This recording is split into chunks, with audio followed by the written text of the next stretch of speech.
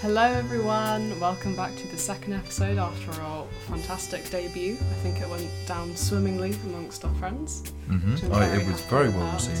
Yes, my name is Phoebe. If you haven't listened to the first episode, first of all, listen to the first episode. But also, hello, my name is Phoebe. Blah! It is the Halloween special. Dude, I could have come up with a spooky voice. You could have prefaced this. I like doing that voice. I'm Ferdy. Hello, welcome back.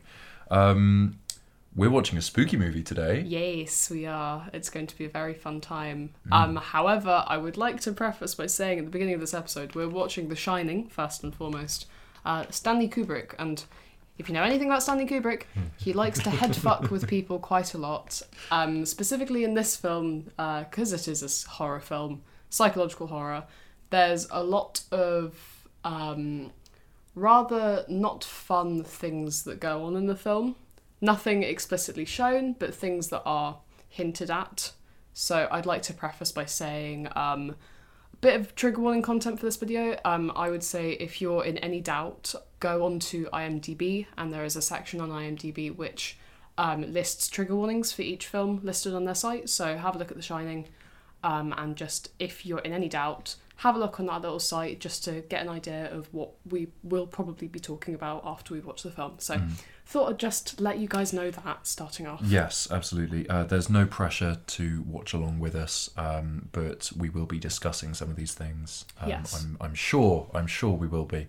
This is the thing. I have no fucking idea. Yeah, this is the thing. I couldn't tell Ferdy any of this stuff, so I've been very cryptically saying. I specifically asked you not to. Yeah, because I was considering being like, okay, here's the tea, no, I've kept Ferdy in the dark about this stuff because it's integral to the plot. However, it's a bit gross at points. I'm a bit of a tough nut to you're crack. You're a tough cookie. So you're a tough vanilla and raspberry cookie. Really, right. Specifically raspberry and vanilla. I mean, that sounds like you're undermining my masculinity, Phoebe, which I don't appreciate. You buy 3 packs of them a week, so maybe more. Yeah, more than that. And a punnet of blueberries because you decided to give me a rundown of everything you buy in the shops. Because you asked me. I didn't ask you. You just told me. I said, so what's in your meal? And you were about to say the meal, and then you went, right, so basically, and then you went, did the rundown to justify it? For anybody who doesn't know me personally, I eat the same thing every day, and it's fine, okay? It's fine, and it works, and it's okay with me. And I wasn't judging you. You came in full force with the aggression. It's because I'm so used to people taking the piss. It's like, it works. To be fair, I buy a bag of sushi rice each month, and I have a poke bowl every month. Oh, fuck yeah. Or like some sort of variant, because you can just get rid of every single vegetable in your fridge with one of those. Exactly. You can just chuck anything in there, whack a load of soy sauce over it, you're done. Bit of egg, flour. Egg flour. Water. You can just add anything in your kitchen. I thought egg flour was a thing, and I was confused. No, I'm just taking the piss because I don't really know how to respond to Pokeballs. We're watching The Shining today. Yeah, we're watching The Shining. It's a really great film. Yeah. It's actually in my top 5 favourite films, which feels a bit odd after just saying, hi guys, this is a really dark film, trigger warning and content warning, and then in another breath say that this is one of my favourite films ever. Fun fact, in my personal statement for applying for Manchester, I know one of those. Oh no! Do you remember one of those? Yeah, I talked about The Shining in my opening sentence. Oh my god! For my personal statement, because that was. Oh my god! It was the first film that made me kind of realise, there's cinematic practices that go on in films to make them effective. And The Shining was the first film that did that for me. When I watched it, I remember the conversation exactly. It was I was watching it for the first time with my mum and dad because my mum and dad thought Phoebe should watch this film. And that's why you are the way you are. Well, yeah, to be Jesus. fair. And I pointed out something in the camera technique, and they were like, maybe you should do film. And I was like, you can do film at uni? Ooh. What?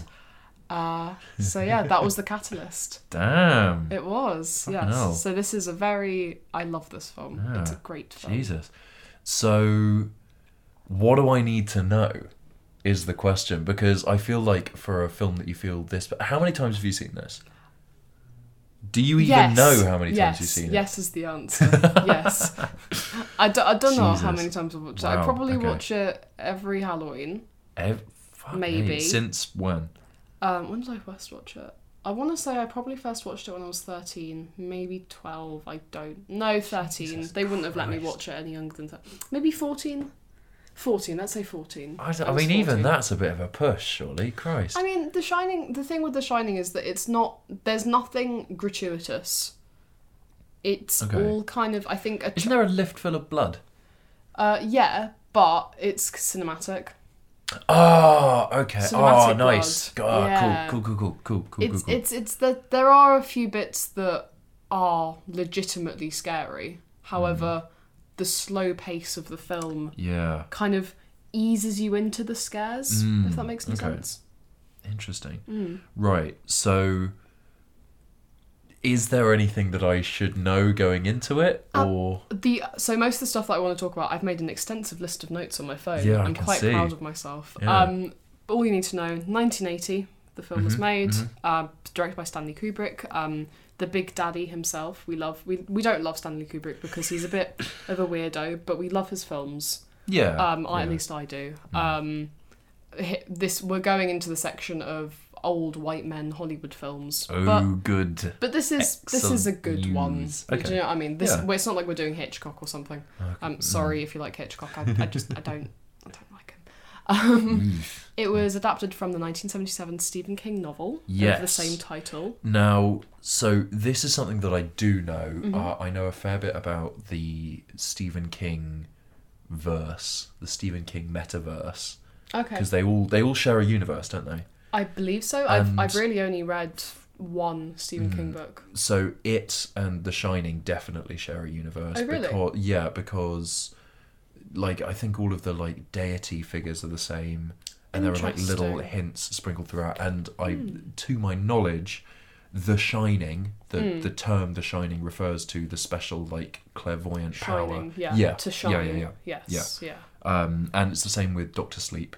Yes, yeah. Doctor Sleep is the sequel to The Shining book about the boy Danny grown up. Yes. So I do know that at least one of them survives. Yeah. I do know I mean, that. I feel like child murder is probably a little bit too dark for potentially. To be fair, I wouldn't put it past Stephen King. No, he did make It. Yeah, exactly. And Pet Sematary. Yeah. And not only does that have child murder in it, that has several other child-related not okay scenes. In It. Yeah. Oh, yeah, the book is... Yeah. Yeah, I don't want to talk about the book. Yeah, absolutely not. I think we all know the scene that we're thinking about. Yeah, okay. Also, the big turtle. The flying turtle. The big magic turtle. Yeah. That's the bit I like. They are in... Don't assume turtle pronoun. Turtle self. The turtle is in Pet Sematary, I seem to remember. There's this massive burial site. Yeah, with a huge turtle in it. There is a massive burial site in Pet Sematary, but just one grave not for the turtle. A massive turtle. No. I'm just as a shoot off point. Yes, there is a big burial. No, yeah, I think there's a book. Titular. There's a book that the guy... We're not going to look at Pet Sematary, so I can spoil it, because it's not a very good film. Okay. When the guy is trying to resurrect his daughter, he's like flipping through a book of necromancy. I think there is a page about the turtle. It's like a little Easter egg. Like he flips past it, and you're supposed to go, "Oh, it's the turtle." Because that was Pet Sematary was like not remade necessarily, but rebooted. Maybe there was a new Pet Sematary. Maybe it feels like a 2019 thing. Yeah, no, it might have been 2019. I watched it. It was shit. Okay. Then again, so was the original. So because the original had that kind of 80s. I think it was an 80s made-for-TV movie or something, which are always great. Nice. Anyway, the thing that's quite interesting about the Shining movie is Stephen King hates it. Really? He hates it. He fucking hates it. Why? I mean, we'll talk about it later, but essentially, they messed with his baby. Kubrick messed up. Oh my god. Kubrick messed up his baby book. Jesus. It's not... Stephen King doesn't rate it. In fact, he was so pressed about it, he funded a mini-series for a more accurate Shining. Oh my god. Yeah, which is a really bad mini-series, I might ask. But it's more faithful. It's more faithful to the book. There's Interesting. specifically, he didn't like casting. He didn't agree with Jack Nicholson as the titular role. He thought that it was kind of... without delving into spoilers, it messed with the plot too much. It was too Kubrick-y, if that makes any sense. It had the kind of the auteur style of Kubrick attached to it, which makes sense. Like, it's Kubrick. Kubrick has a very, it's by Kubrick. He has a very iconic style when it comes to cinema. Interesting. And he didn't like Jack Nicholson at all as out Johnny. Of all of it, that is the thing that surprises me, because Jack Nicholson is a phenomenal actor, and this potentially is his most adored role ever, maybe, other than the Joker.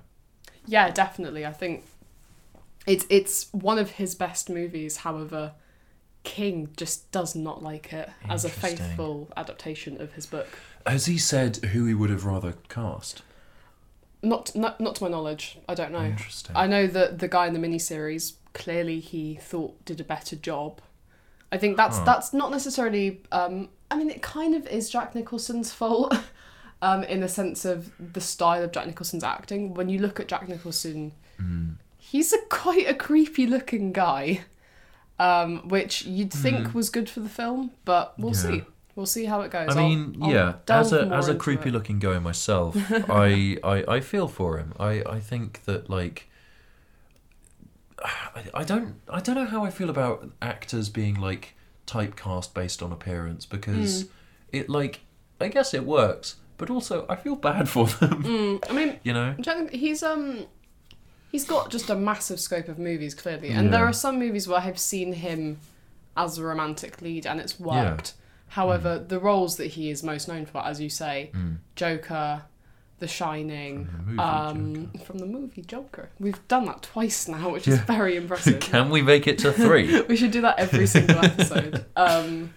What else? You know, One Flew Over the Cuckoo's Nest. He's playing a guy in an insane asylum. Yeah. You know, it's like, it's one of his best movies. I think it's an incredible performance. However, King doesn't like it. And we can talk about why we didn't like it after we've watched it. Yeah, because I feel like with this, like, I can tell that you're so eager for me to watch it. My energy is quite different from when we watched Parasite. I'm not saying that I don't like Parasite, but it's just this one I know is very, very special to you. I adore it. It's and so if fantastic. I don't like it, I won't be angry. I'll just be disappointed. Oh, fucking alright, Mum. Like, you'll need to leave forcibly, and then it will be a podcast. It is a classic. With Phoebe, who's watched every film, and just that. And Phoebe's reflection. Phoebe's reflection time, yes. Jesus. So my question now is, do you know anything about The Shining? Do you have any knowledge? I do know a fair bit about The Shining, because I very much like the horror genre, and this is one that gets brought up a lot.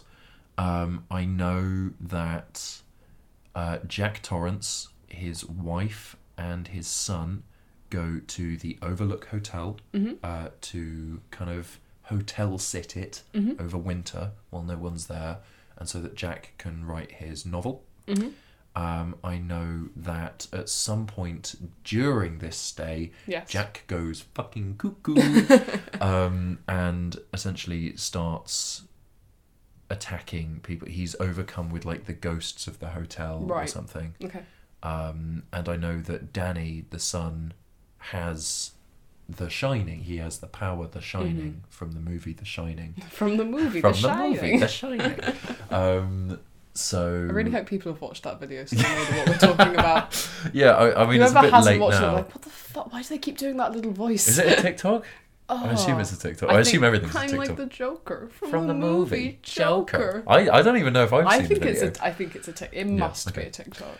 Anyway, sorry. Danny has the power of The Shining, and that gives him some, like, psychic link, I think, to the chef, maybe, of the fucking Overlook. I don't fucking know. Who knows? Maybe. But Jack goes mental. Danny, I know, survives because there is a sequel film called Doctor Sleep. Yes, I did just spoil that. I did already know that. Yeah. Also, killing a small child, that's a bit... Oof. Shelley Duvall is the actress. Yeah, I love her. I don't know what the wife's name is, but I assume that she probably dies. I know here's Johnny. I know the twins. I know there's a dog who gives a man a dog costume who gives another man a blowjob. Okay, yeah. When we get to that moment, I might just have to like close my eyes and cry into a little ball because there's nothing that really majorly fucks with me in The Shining. Right. It is just that dog costume shot. In fact, if you look, I won't like spoil my notes, but I have got a note that's just look the fucking bear. The fucking bear. Because I will need a section just to talk about that bear because it scare? Oh, really? It's just a very unsettling shot. Yeah, I've seen a clip of the shot before. Like that was the bit that freaked me the most when I watched it. I don't know why. Of all the things, that's the one that freaked me. Maybe I don't like people dressed in costumes. For me, it's we're discussing one shot. Me having not seen the film, but you've seen the shot. Yeah, I've seen the shot, and for me, it's like the suddenness with which he looks up of the zoom in as well.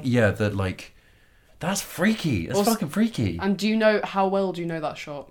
Not very well. Okay, I won't say anything. Okay. Then. But there's more implications to that shot as well that just make you go, oh man, as well. So this is the thing. I know I said that I love the horror genre. I am very easily scared because I have a disorder. So Phoebe just did a peace sign. Yeah, sorry. We can't see that I did a peace over sign. Waveform. So yeah, this is going to be... I mean, this is a bold choice for episode 2. Yeah, I think... I'm going to say that right now. If you can stomach the spoopy aspects of Parasite, i.e., the man's face speaking over, I would say there is definitely a point of no return when the spooks come in. And I will let you know when the spooks come in. Please do, okay. Because there are gradual spooks. Okay. And then there's a bit where it just goes full throttle, grabs you by the neck and pulls you down the corridor with spooks. There's no jump scares. That's good. There are no jump scares, I will give you that. Which is probably why I like this film so much. Yeah, jump scares I look down on a lot. I promise you, there's the only thing that can be considered a jump scare is done so slowly that it kind of just is like, oh, weird. Yeah. Do you know what I mean? Yeah. And you probably even know what show I'm talking about, but... Potentially. I, the more we talk about it, the more nervous I'm getting as it goes on. I've got you some fudge, and you've got some veggie tortilla crisps, and I can get you a blanket. Thank you, Phoebe. You can cuddle my Garfield fluffy toy if you'd like. Phoebe has a fucking vile Garfield toy who's, he's great, but, he's potentially more scary than Jack Nicholson will ever be. He's got a bit of the Kubrick stare to him, if you know what I mean. He's tilt his face down a bit. He's very slightly discoloured, like he's been somewhere he shouldn't. He's also the reason. Also, he looks so awful, and I decided to call him Grotfield because he's grotty. Yeah, he just looks like a grot bag. Yeah, grot bag. I love him. He was an AliExpress find, which is why he looks so awful, because he was advertised as Fat Lasagna Cat. Fat Lasagna Cat. Fat Lasagna Cat. Yeah, not even a Garfield original licensed product. Wow. Just Fat Lasagna Cat from China. We're gonna rip that statement to pieces whenever we do Garfield 2: Tale of Two Kittens. I quite like that. We actually can't do that because I've seen it. I really like... Okay, good. But I also really like those films, and I think we should do a fucking movie night just watching the Garfield movies. It's Bill Murray. You can't not like it. That's so true. Bill Murray as Garfield. Yeah. Who plays Garfield in The Shining? I believe it is Nicolas Cage. Interesting. A very young Nicolas Cage. Very young Nicolas Cage. A 5-year-old Nicolas Cage. How the fuck do you know Nicolas Cage's age? I don't know. I just assumed, because this is made in 1980. I don't know. He'd probably be alive. How old's Nicolas Cage now? Oh, fuck. I mean, I don't know. He's not. That's a weird thing to know. He's not as old as Jack Nicholson. He's probably in his 60s. Or is my conception... Man, my dad's in his 60s. I don't know. Hang on, I can figure this out. Johnny Depp did movies in the 80s, and he was about 20-ish. Right. I believe Johnny Depp is the same age as my father. Right. So, if Nicolas Cage is, let's say, maybe a few years older than my father, which is he'd probably be about 63. I have Google right here, but I'm not going to do it. I'm going to work this out myself. While Phoebe does this, I would like to let all our listeners at home know that I have been told by many people that I have dyscalculia, which is dyslexia for numbers. Same bitch. I don't know why Why are you doing I don't know. I'm having fun. Listen, I'm creating content. Okay, yeah. Anyway, should we go watch film? I think we should watch film. Let's watch film. Let's watch film. See you guys in a little bit. Ta-da. I'm gonna wet myself. Bye. Bye.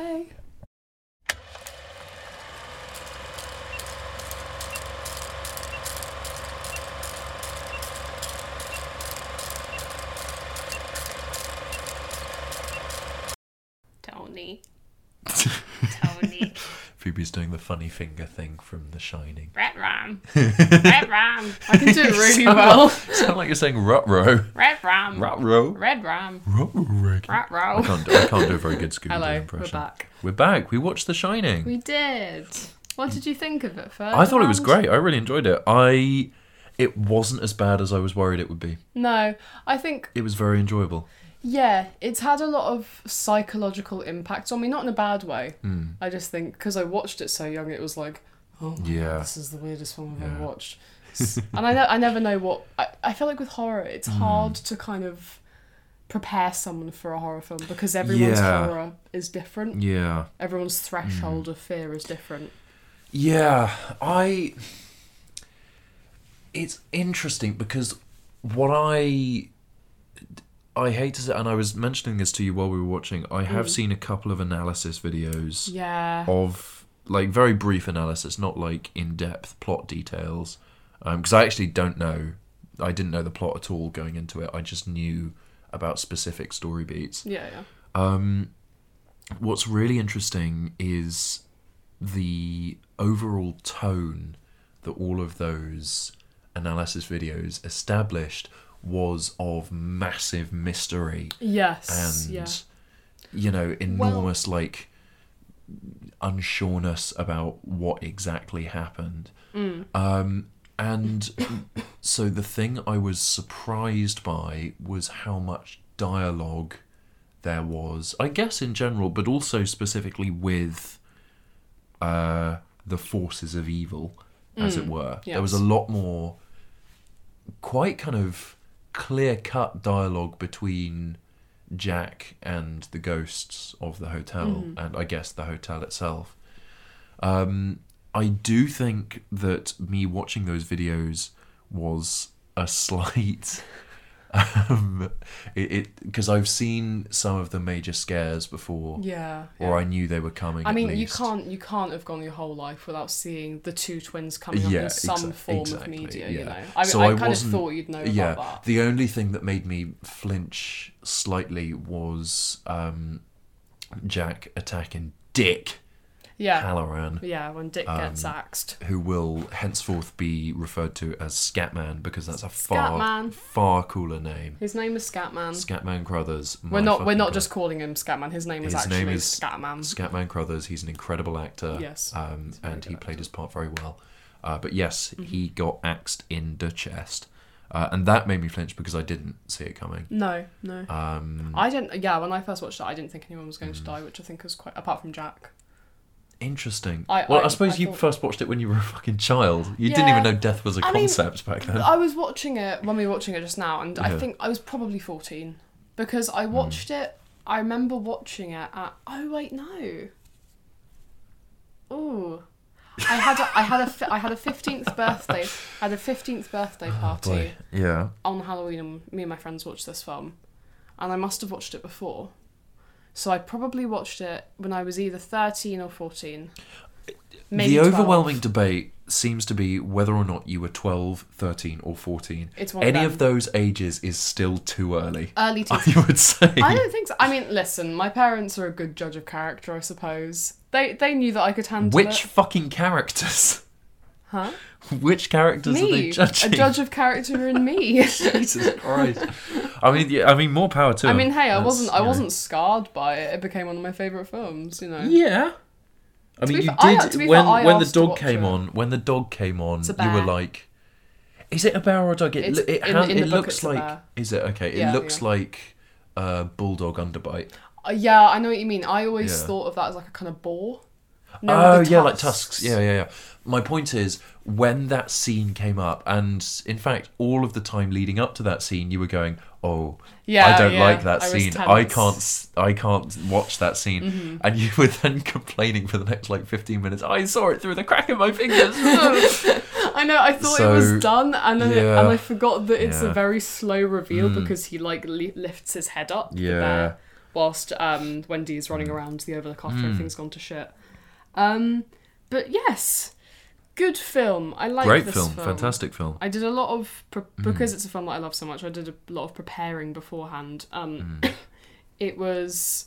I've just got a lot of trivia, so I guess go on. I'll start with the score because I talked about the score for Parasite. Yep, first and we did foremost. talk about the score. It was quite extensively. Yeah. Oh, that was something. So my friend Polly, who watched the podcast, shout out Polly, who watched the podcast last week. She Thank you for messaged me watching. afterwards. I don't know why I say watching like there's a video. She messaged me afterwards saying that's what the Patreon people get. the worst thing you can say after watching a film was the score is great.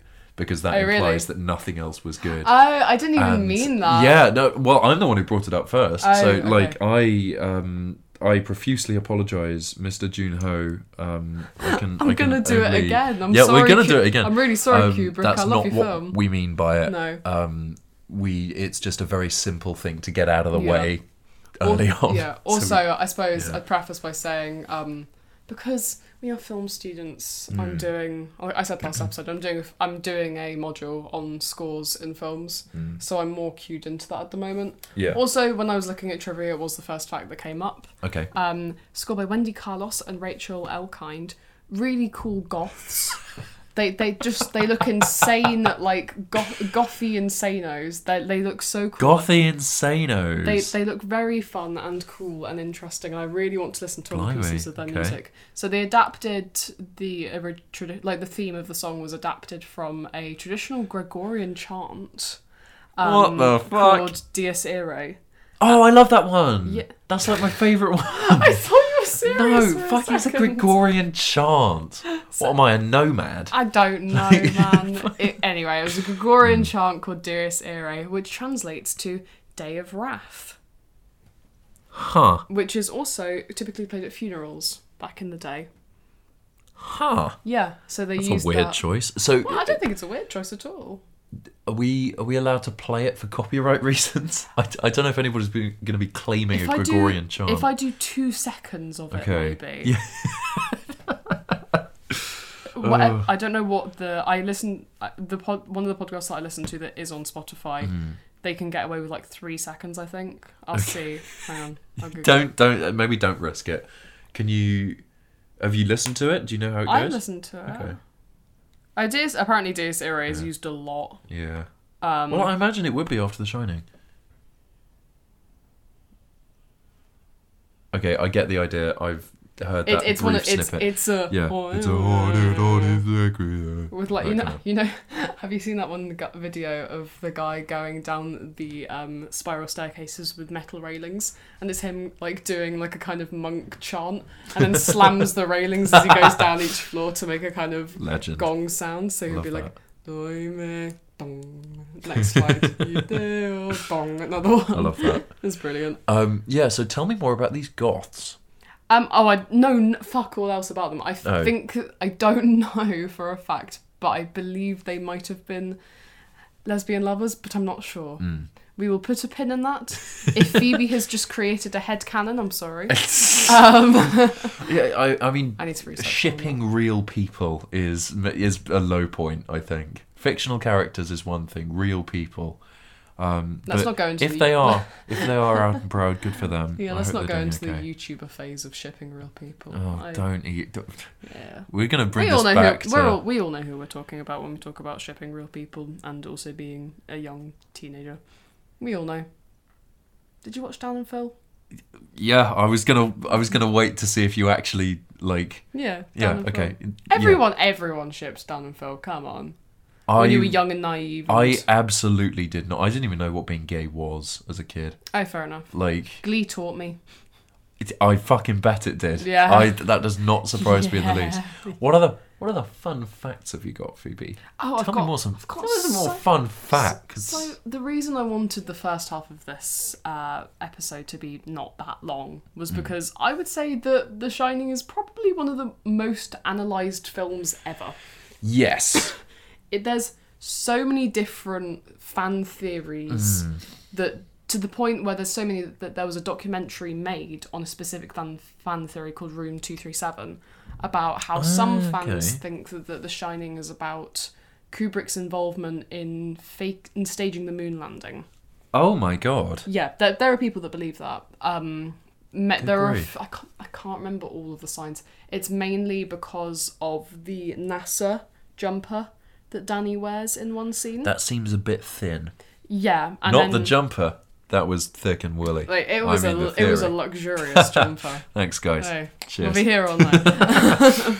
No, but there's that. I didn't really want to research into that theory because it sounds boring as piss.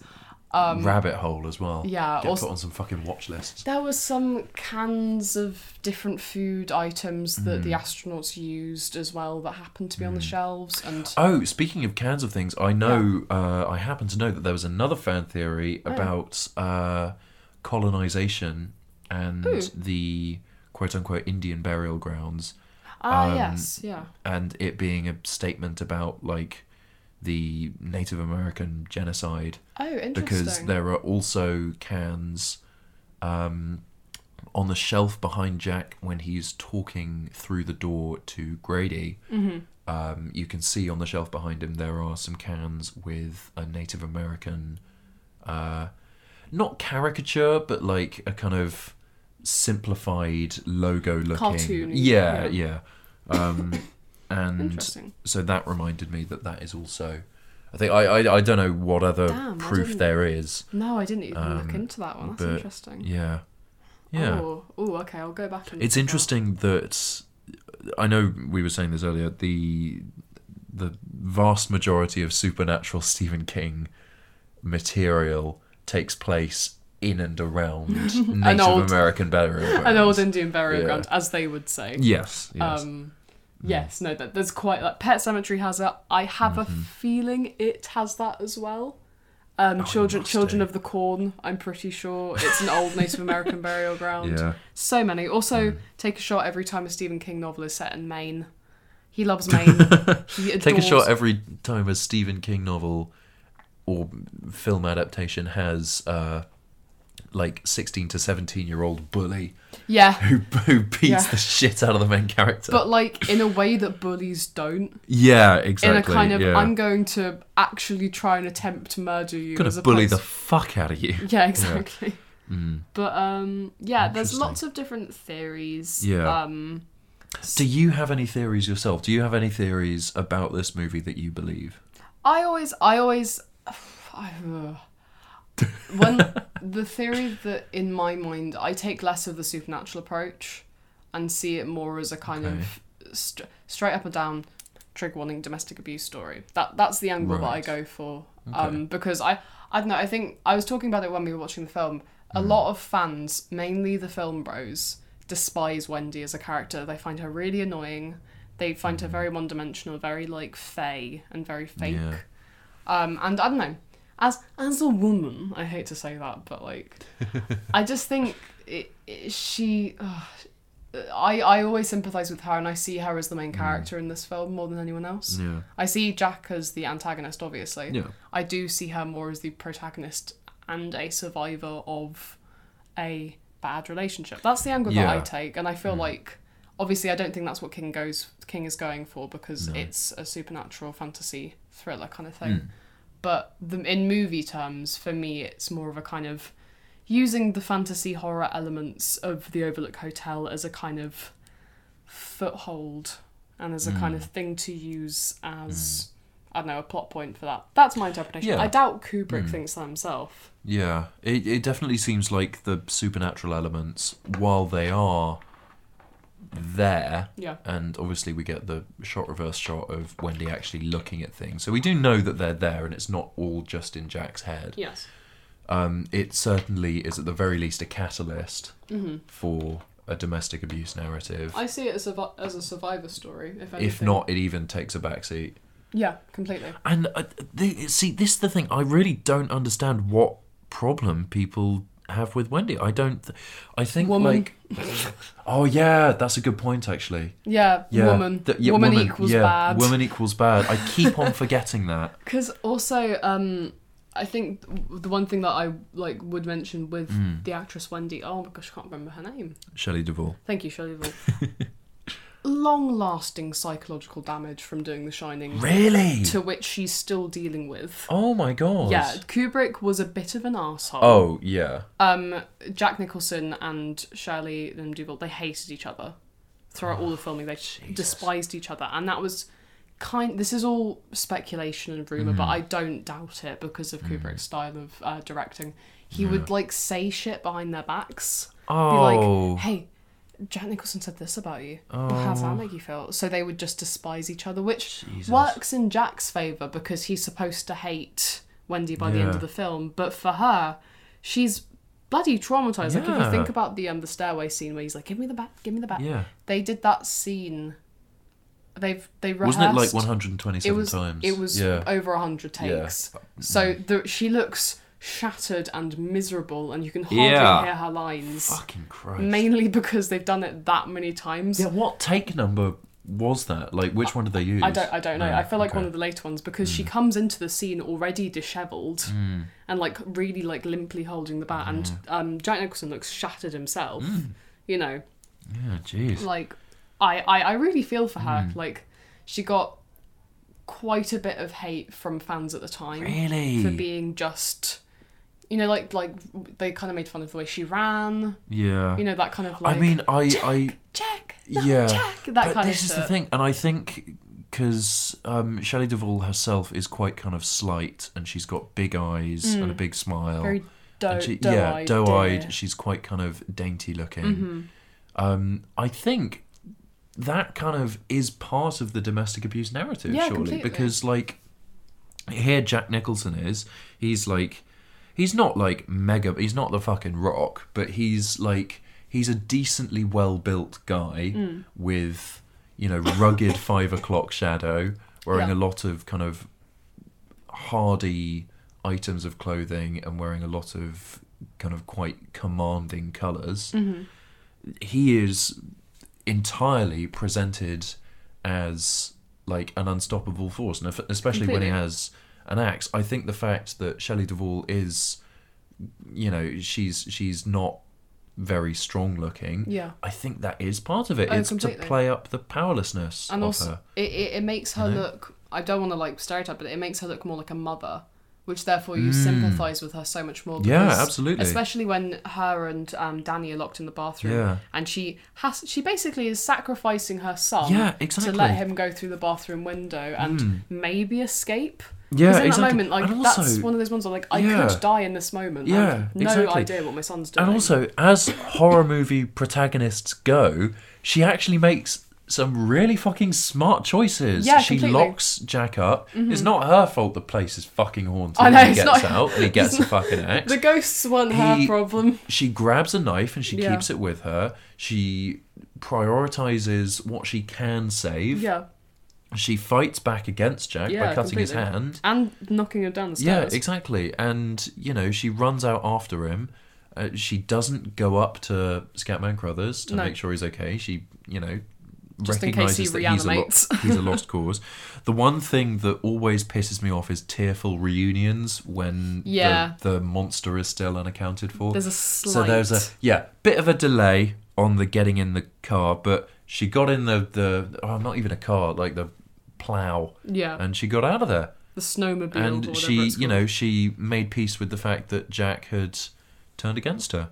And I think personally, I don't know how she could have handled that any better. No. Quite honestly. Yeah. So, fucking good on her. I think, so for me, definitely that kind of domestic abuse. It's not necessarily a theory, but that's the angle that I take most from the film. The other theory that is talked about the most, and I feel like is what, not necessarily Stephen King wanted to do, go for with this film, with his book, but what I think Kubrick wanted to do with his movie, is Jack's relationship with Danny and the implications behind that relationship. Yeah, because you were saying we've been debating whether or not we just watched the extended cut. We don't think we did. We haven't watched it. Okay, we haven't watched the extended cut, but in the extended cut there are additional scenes that shed more light on that. Yeah, so there's, before they even go to the Overlook Hotel, there's a scene, you know, while Danny's brushing his teeth at the very beginning, and he has a vision of the two girls. Yeah. That results in him fainting and Wendy calling a child doctor. And he's being seen to in bed. Not a doctor who is a child. No. just a doctor that a paediatrician. A paediatrician, thank you. Remember the name. Anyway, cut to a later scene where the paediatrician's talking to Wendy in the kitchen, and the doctor's like, "Oh, have there been, any more incidents since last time?" And Wendy's like, "Oh, no, Jack wouldn't lay a finger on him again. That was only a one-time thing." She basically just talks about the whole thing where Danny disturbs his work and everything, and has a causing of that along the way, and just kind of like it's like, no, it's fine, don't worry. Yeah. But there's that, which kind of, that's the one scene that they cut out annoyingly, which I think is quite a crucial scene because it takes her side of it as that kind of denial response, which I think is really important. And I think the only other scene that I know that is cut are just snippets of different shots. I know that when Wendy is running around the Overlook Hotel, I think she goes into the gold room and sees all the ghosts in there. Like all of them, the whole room is full of like 1920s gear ghosts. But the reason, just circle back to the bear. It always comes back to the bear. The bear's quite integral. In the book, it focuses a lot more on the different people that used to stay in the Overlook Hotel. Right. And it talks more about ghosts. So that was one of the things I was expecting. I was expecting there to be more, like, specific instances of creepy shit happening from specific ghosts. And I think we only get, like, 3 or 4... No, maybe 5 total...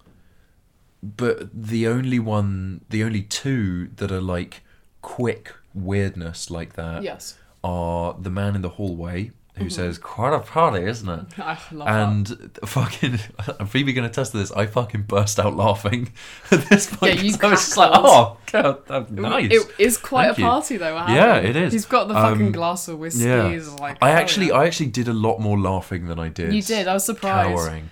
And I think who's watched it many times. Yeah, cowering. You were hiding behind your hands. Yeah. I hate to say, I think a lot of the fear got taken out of it by like spoilers and all that. But the other one was the bear, and the bear was the only one that was like unsettling. Yeah, the bears. Oof.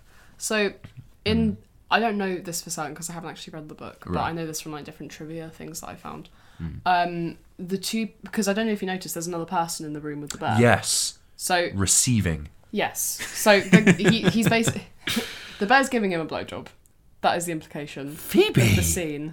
I know. I'm sorry. It's a blowjob on the show. It's integral to the show. God. He's performing fellatio on the guy. Just keep going. Anyway, in the book, those 2 characters are closeted gay lovers. And I don't know for certain, but I know that one of them has a kind of infatuation with like dressing up during the act. Interesting. Those are those 2 characters. Right. Kubrick uses those characters for a shock value moment. Right. In the book, they are given more development, more story as people that would, I believe, go to the Overlook Hotel to spend a few nights with each other. Now, that in mind, and there are other things along the way, along with Jack and Danny's relationship and the weird shit that happens between those 2 in different rooms, that leads a lot of fans to believe that there is some sort of not fun relationship between those 2. Yes. If you catch my drift. Yes, I catch it quite heavily. Mainly, you see Jack a lot of the time in mirror reflections throughout the film. You don't really see... If you think about when he's in the bedroom, you know when Wendy gets him his breakfast, you only see him silhouetted in the mirror shot on their makeup desk. Yeah. Ditto, anytime you see him in that bedroom, he's only shown through the mirror reflection. Right. What does that mean? So what fans theorise is, you know when Danny's playing on the carpet and the ball runs up to him? Yeah. The shape on the carpet matches that of the mirror in their bedroom area that Jack is only seen reflected through. Right. Then Danny goes into room 237. Yep. There's a fadeaway. He comes back bruised. Yeah. Then Jack goes in Yep. and sees a woman that he starts to perform sexual acts with. Right. And then leaves and doesn't say anything about it. Right. There's a bit of a time jump during that time. Yeah. Whilst Scatman is having the shining moment where he sees it POV. So we have no idea when that POV happens. Ooh. Is it during Danny also going into room 237, meaning that Jack and Danny were in there at the same time? Right. And the ghosts have distorted Jack's vision of what the events happened because he sees a beautiful lady. Oh, boy. And then goes into the room later and says there was nothing there when he goes back to Wendy. See what I mean?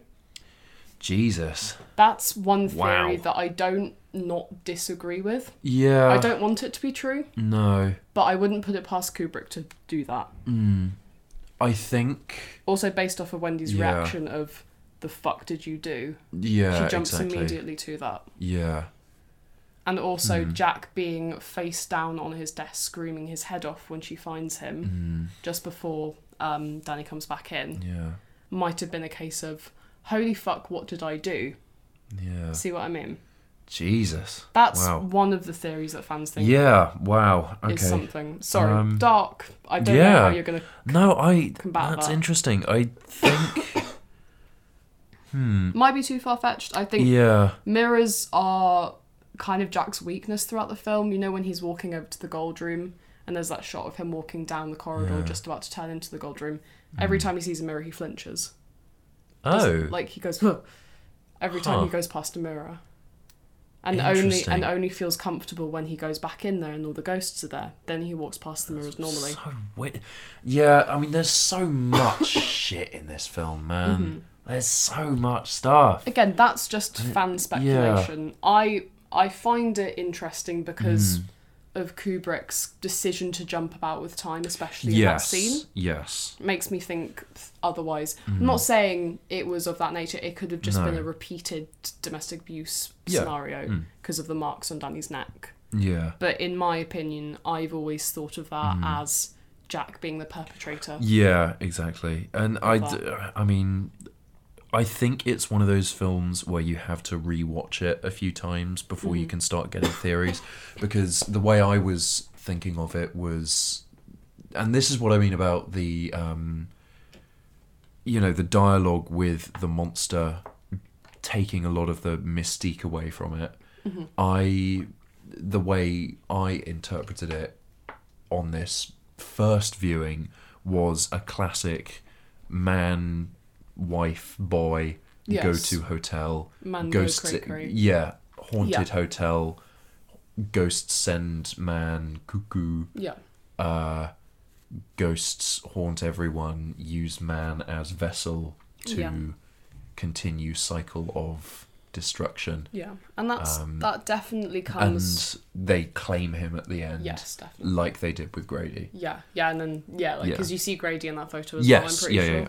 That is that one annoying thing that I was talking about in the first half of Stephen King not really enjoying Kubrick's adaptation, because Kubrick saw it as Kubrick read the book, focused on Jack, wanted to make it a psychological story about Jack losing his mind.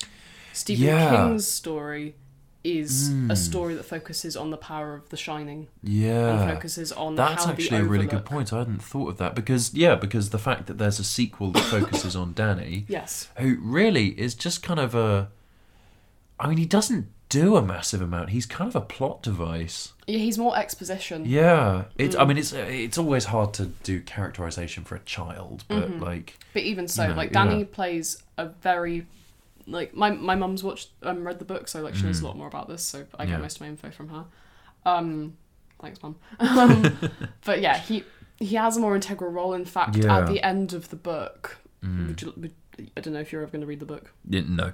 Okay. Spoilers to anyone that's going to read the book. I'm even worse at reading than I am at watching movies. Instead of the book finishing when you see Jack in the photo, it finishes, I believe this is correct, Danny graduating as an older man from college. Oh. And then Was there like a time skip? Yeah, there's a time jump. And then in the very back of the hall where he's graduating, like throwing the hat up and everything, he sees Jack as a ghost.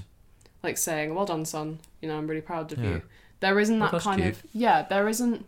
Although Jack does go mad in the book, it's kind of more a case of he's being taken over by the ghosts. It's not a case of Jack's psyche is damaged. Yes. And that is what Stephen King doesn't like about Jack Nicholson, is that from the very beginning, Jack Nicholson is crazy.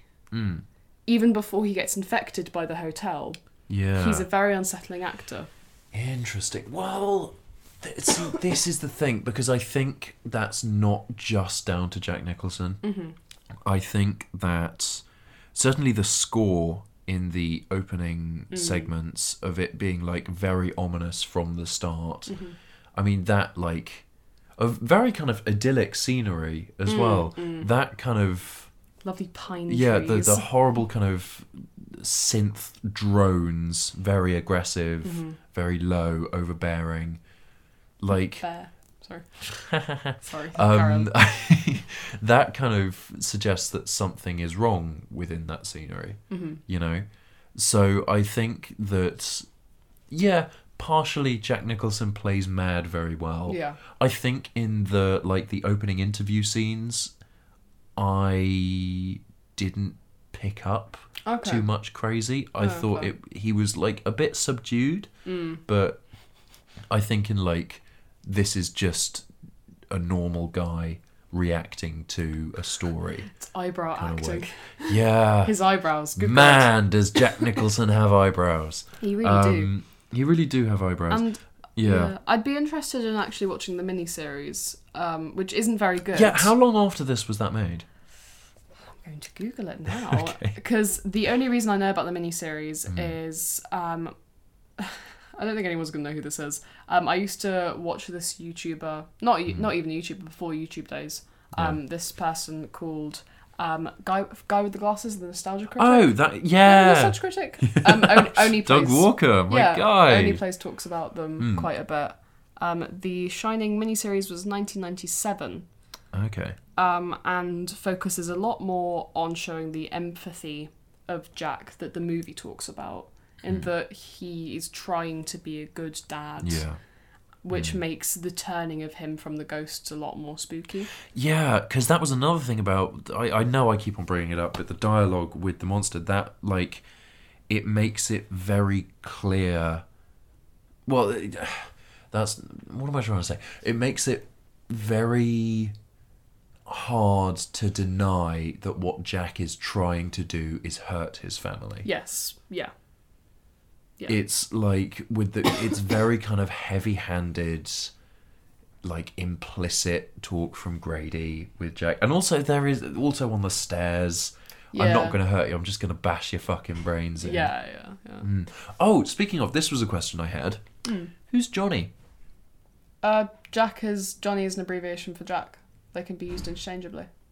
Cool. All right. Thanks. You're welcome. I fully did not put that together. I believe that is correct. It's like John and Jonathan. Yeah. Okay. John, Jonathan, Jack. So he's probably Jonathan Torrance, but everyone calls him Jack. Right. Okay. Yeah. Cool. Also, that was ad-libbed. Was it? Yeah, it was ad-libbed. Huh. Yeah. He forgot his own name. No, but maybe it was just oh, Johnny. That's a bit more, kooky. But anyway, with what was I saying? So Doug Walker, Nostalgia Critic, was the one that got me thinking about the miniseries, and I've seen a few clips from it. It looks awful, but it does have a more kind of nicer guy playing Jack, where when he turns, it's like, oh fuck, because he gets kind of physically, he looks more possessed, if that makes any sense. Yeah, they kind of I do agree that him. A lot of the, what I imagine would be the dichotomy between sane Jack and insane Jack. Yes. I think a lot of that is lost. Yeah. Because there's no specific point either. Because, like, I mean, it's implied by the fact that there are so many pages of all work and no play makes Jack a dull boy. There are so many pages that, it's been going for a while. I feel like the only point in which potentially there is a turn is when Wendy and Jack are exploring the maze, and you have the Kubrick stare. Wendy and Danny. Yeah. And you have Jack doing the Kubrick stare for a while. The Kubrick stare, we love baby, that Kubrick stare. never He does fails. He fucking Full Metal Jacket it's in Clockwork Orange. I think the trivia is that he took it from The Shining. Not The Shining, that he made The Shining. He took it from Psycho. Okay. You know the end of this. You know in the end of Psycho where the killer, whose name I forgot, is Norman in Bates. Norman Bates, thank you, is in custody, and he's like staring down the lens of the camera, going, "He wouldn't hurt a fly." You've watched that, right? Yes, I have. And he does that kind of like stare up smile through his like the brow. I think that's where he gets it from. I don't know though. Interesting. Okay. Nice. Excellent. Yeah. It's a fucking good movie, man. It is a good movie. It's a very good movie. It's one of my favourites. Yeah. It really just is a fucking great movie. I know. It's hard to even talk about it almost too much because I'd just be gushing too much about how much I love it. And also, talking about The Shining got me a place in Manchester. Yeah. So there you go. I remember I went into my interview and immediately they were like, "So The Shining, huh?" And I was like, "Yeah. Shining, Shining good. Shining fun. Yeah. Shining not fun, but Shining good." Here's a question. This is a great movie. This is a movie that you care a lot about. This is a movie that you love dearly. Yes. Is there anything that you would change if you could? I would get rid of the shot of Jack at the end, frozen in ice. Really? It's cheesy. It is a bit cheesy. You laughed out loud. I did laugh out loud. And then you made a joke you about you said giving you head. were. Yeah, it was funny. He was making a funny expression. Okay. It's creepy. Yeah. But we could have done without it. Yeah. I think if the shot was slightly shorter, it would have been scarier. I think the longer... That's why because we were saying... Oh, God, I've started like 4 sentences. One of the things that we were saying while we were watching it was the zoom-ins. The zoom-ins were good. On a lot of the scary shots make them so much scarier. Yeah, which is why I find the bear so creepy. Yeah, exactly, because he looks up and then there's a zoom in. And I think it obviously it forces you closer to the scary, unsettling thing that you don't like. But also it doesn't give you time to like adjust completely to what it is. It changes how you see the shot, especially because some of the shots are like out of focus first, so you're like, yes, exactly, or like from a distance. Oh my God, yeah, it's from that, a distance, and you're forced close to it.